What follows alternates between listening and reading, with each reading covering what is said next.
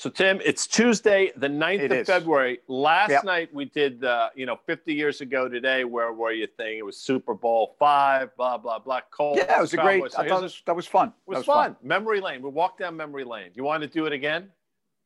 Look, I'm a creature of habit. I would do the same thing and eat the same thing every day if you gave me that opportunity. So let's do it.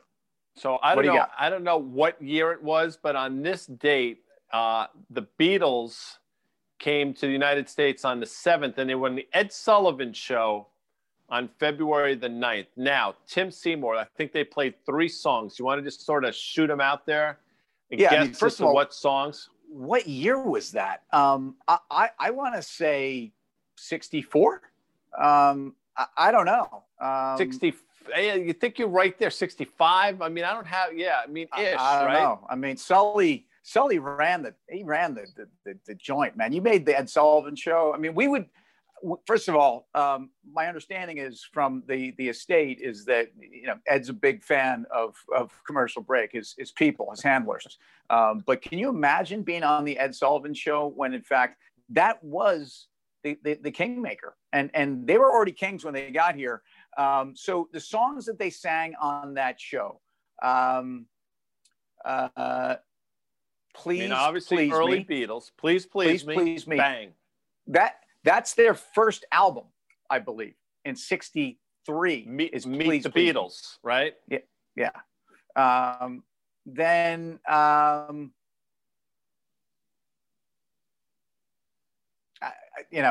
about She Loves You? That was a big. I think right? that was one of them, and I think what else you got? With You love seem to be from on top of this. With Love from Me to You. I think those were the 3 songs. Was it called With Love from Me to You? Or was it just From Me to You? Probably just From Me to You. I don't know.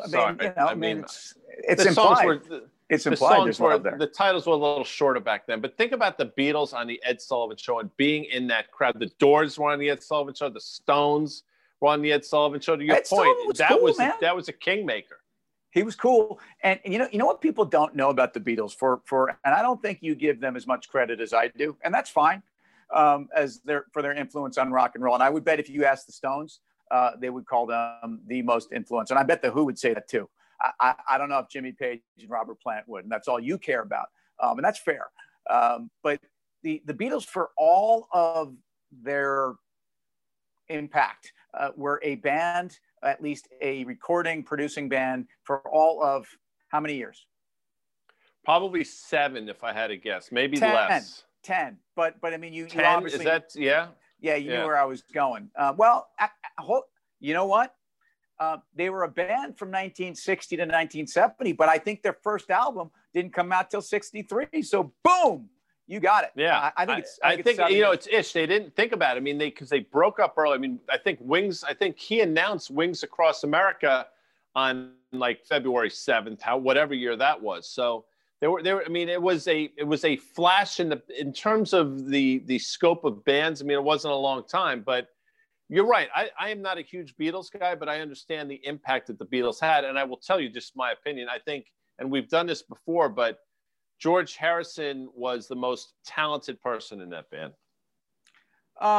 No, but I mean, I know why you're doing that. It's an interesting debate to have because he didn't get enough limelight and he was clearly bitter about it. But I mean, I look at Paul McCartney and I say that guy could write a pop song in his sleep. He's been relevant, ever since. That's Sir Paul McCartney to you. And if I'm going with the song, which song do you want? Your choice. Which of these 3 songs are you going to tell me is actually a song about today's marketplace? Please me. I think that's the one. I mean, and I think that's what the market is saying to, central bankers. And I think, the Reddit crowd and like everything is just, it's instant gratification. Please me and do it now. And that to me is a song, that song written, however, 50 something years ago is a song that resonates today. I hear you. I think my themes would be the same because it's true that the Beatles were really writing about the Federal Reserve, and From Me to You, I think is ultimately the story. It's essentially from the printing presses of the United States treasuries to those who are in a position to have and hold assets. From Me to You. And then, you know, if she loves you, then you know it can't be that bad, and it will actually be a case where it's absolutely fine if she loves you, and the Fed does love you, and so that's the sense that markets have. And I know the fundamental argument around DeFi, guys, is what the cool kids call it. They call it DeFi. That's decentralized finance. So Bitcoin's been in the news for a lot of different reasons. Many would just say it's where we're supposed to go in the digital age, and that this is the natural evolution of the digital economy. Some would say this doesn't happen with the printing presses at working overnight and heaving under the weight of monetary policy.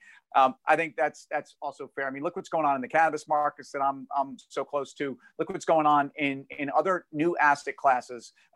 Look at what's going on just with SPACs and the amount of liquidity that's being thrown at anything that has a yield. And again, that's for institutions that normally, I don't know. I mean, would be needing traditional products and are now being forced to reach at the risk curve, and that's a little bit dangerous. It's a lot of bit dangerous. And, it's interesting you mentioned DeFi. I didn't know what that meant, and I'm glad you told me because I've seen it all over the Twitter, the hashtag DeFi. But my quick question to you is, does your band, None the Wiser or None the Richer or None the Something, do you guys copy? Do you guys cover any Beatles songs?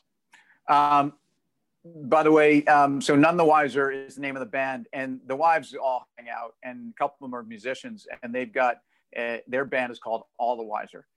Anyway, sure. So sorry, what was the question? Do you cover the Beatles? Yeah, we actually have a pretty nice acoustic version of Dear Prudence. See, that would be like the last Beatles song I would pick to cover. And then we do a decent cover of Revolution. And I mean, that's just a great tune. I don't care who's performed it. We've tried a little Helter Skelter. By the way, I think the Motley Crue version of Helter Skelter is one of the best versions. But well, I mean, yeah, noted. I would see if I were you guys, I would do like The Night Before. Great harmonies in that song. I think that would be a fun song that your audience would appreciate. That a lot of people don't cover. I'm just throwing that out there in case you guys want to run with that over the next few months when you do get back together. I like where you're taking us. I'm not sure I love where the Fed is taking us. But right now, Guy, I say adieu. We are on the magical mystery tour of markets. Enjoy yourself. Which is, by the way, a great album. I got to tell you something. We should talk about Magical Mystery Tour and some of the great songs that people don't talk about. But that's what do you got? No, we'll do it another time. That's for another commercial break. See you, Sergeant Pepper. See you later.